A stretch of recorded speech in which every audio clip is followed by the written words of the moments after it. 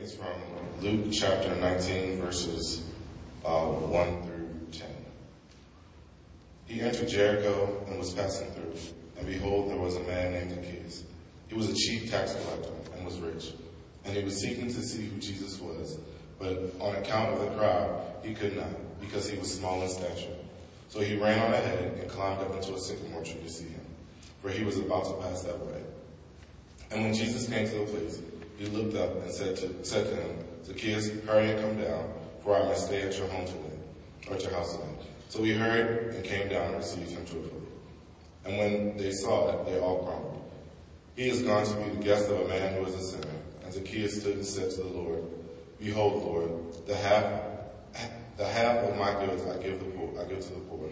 And if I have defrauded anyone of anything, I restore it fourfold. And Jesus said to him, Today salvation has come to this house, since he also is the son of Abraham. For the Son of Man came to seek and save the lost. Amen.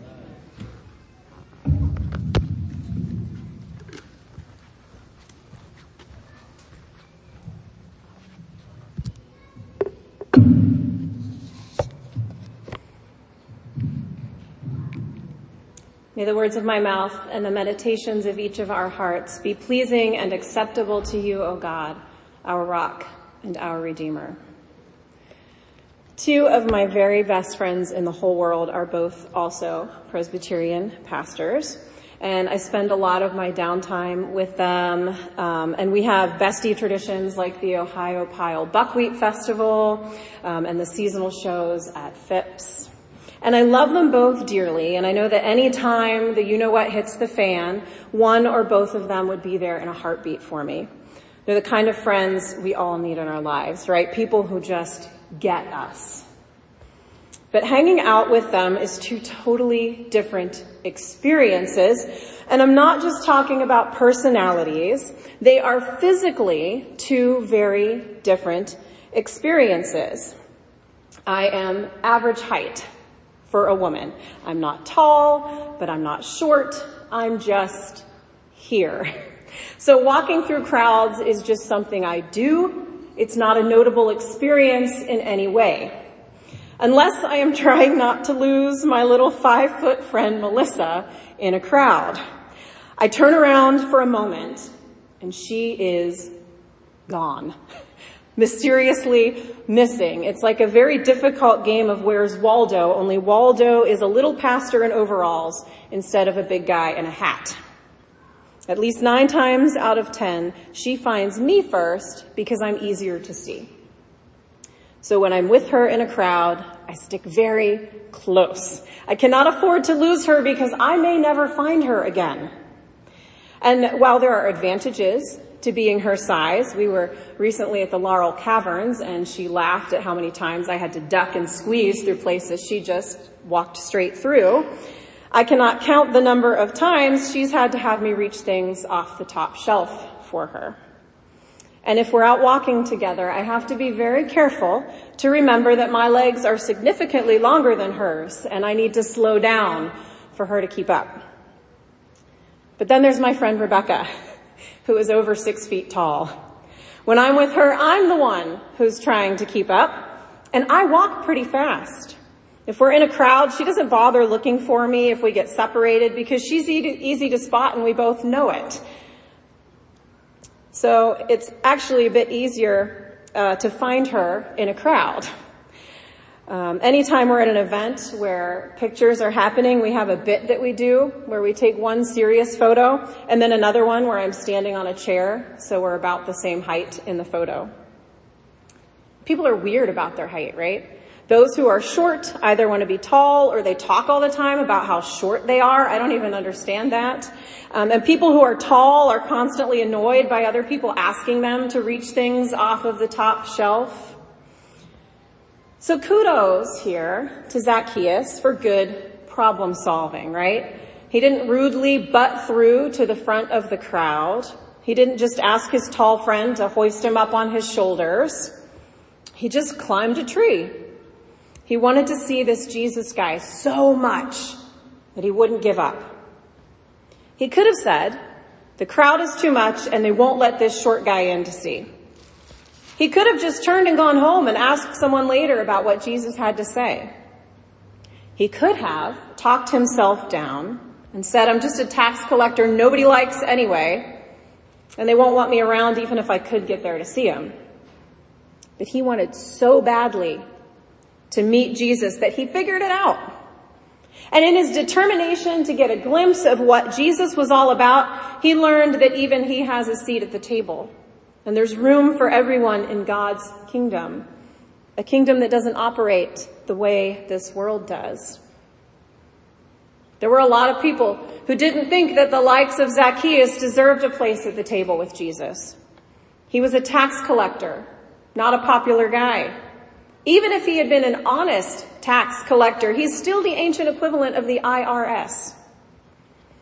It's possible that people were purposely not making space in the crowd for him, pushing him back, keeping him away. But he just kept making such a fuss that Jesus couldn't miss him. We don't know that he was the only guy who had the idea to climb into a tree to see Jesus. We just know that he's the one who was desperate enough to see Jesus, that he made a scene. I always felt bad for Zacchaeus. I used to root for him. Go, little buddy, climb that tree. And then I felt nice at the end of the story, right? When my little buddy got to eat dinner with Jesus. But then I read a commentary last night that turned this inside out and made me a little bit uncomfortable. It said, Zacchaeus' actions remind us that God's call to do what is good and just is meant for all people. Social justice requires such efforts from everyone. I'm on board so far. The encounter between Jesus and Zacchaeus reminds us that the power to do justice often comes from the power of seeking reconciliation, responding with repentance when in the wrong, and extending forgiveness. Now, on the surface, I can get on board with all of that. That sounds very cozy and good. But Zacchaeus doesn't just have dinner with Jesus and then pat himself on the back for a job well done.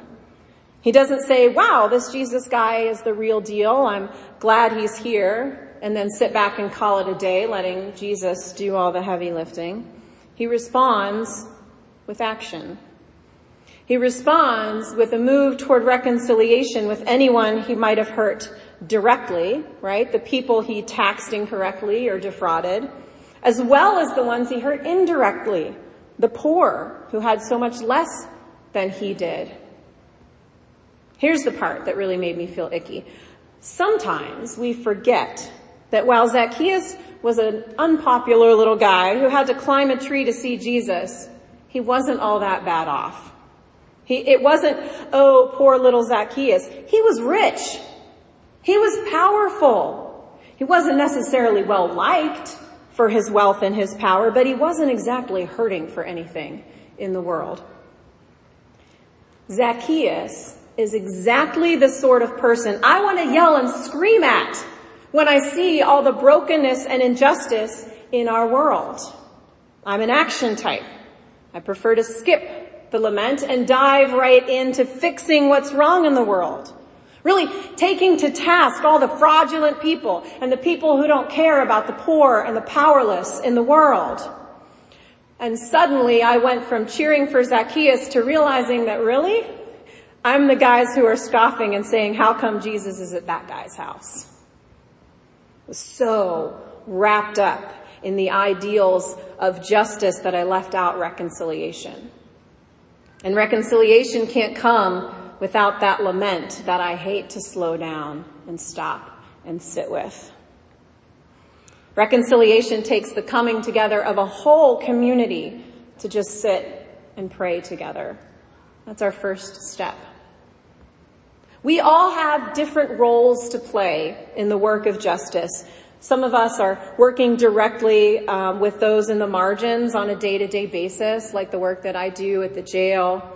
Some are doing more vocal advocacy and political work. Others are called to help raise and educate a more just generation. Others still are placed in more quiet roles like friendship and generosity, and that is all good. That is all holy, special work. But if we are to come together as a community and figure out this justice gig, we need to all sit around the table, whoever we are, short, tall, rich, poor, tax collectors, teachers, all of us. When our community is in pain, we sit around that table together. The first step of the work that will bring peace to our community, that will bring an end to violence and senseless death, is to call out to Jesus and to join him around the table in all of our sorrow and confusion. You might not feel tall enough to see Jesus this morning. You might not feel worthy of Jesus' attention. Others might make fun of the way you pursue Jesus, but know that there's a place at the table for you. In the words of a wise pastor I met in Ireland one time, we don't come to the table because we are whole, but because we are broken and in need of healing. In other words, today is a day even more than others that we need to remember those words we say each Sunday morning together that bind us in this room together as a faith community. We are broken pieces of different shapes, sizes, and colors in the master artist's hands, becoming a beautiful work of art. We desire to love God, to love each other, and serve our community in ways that are honest, real, redemptive, and transformational. Amen.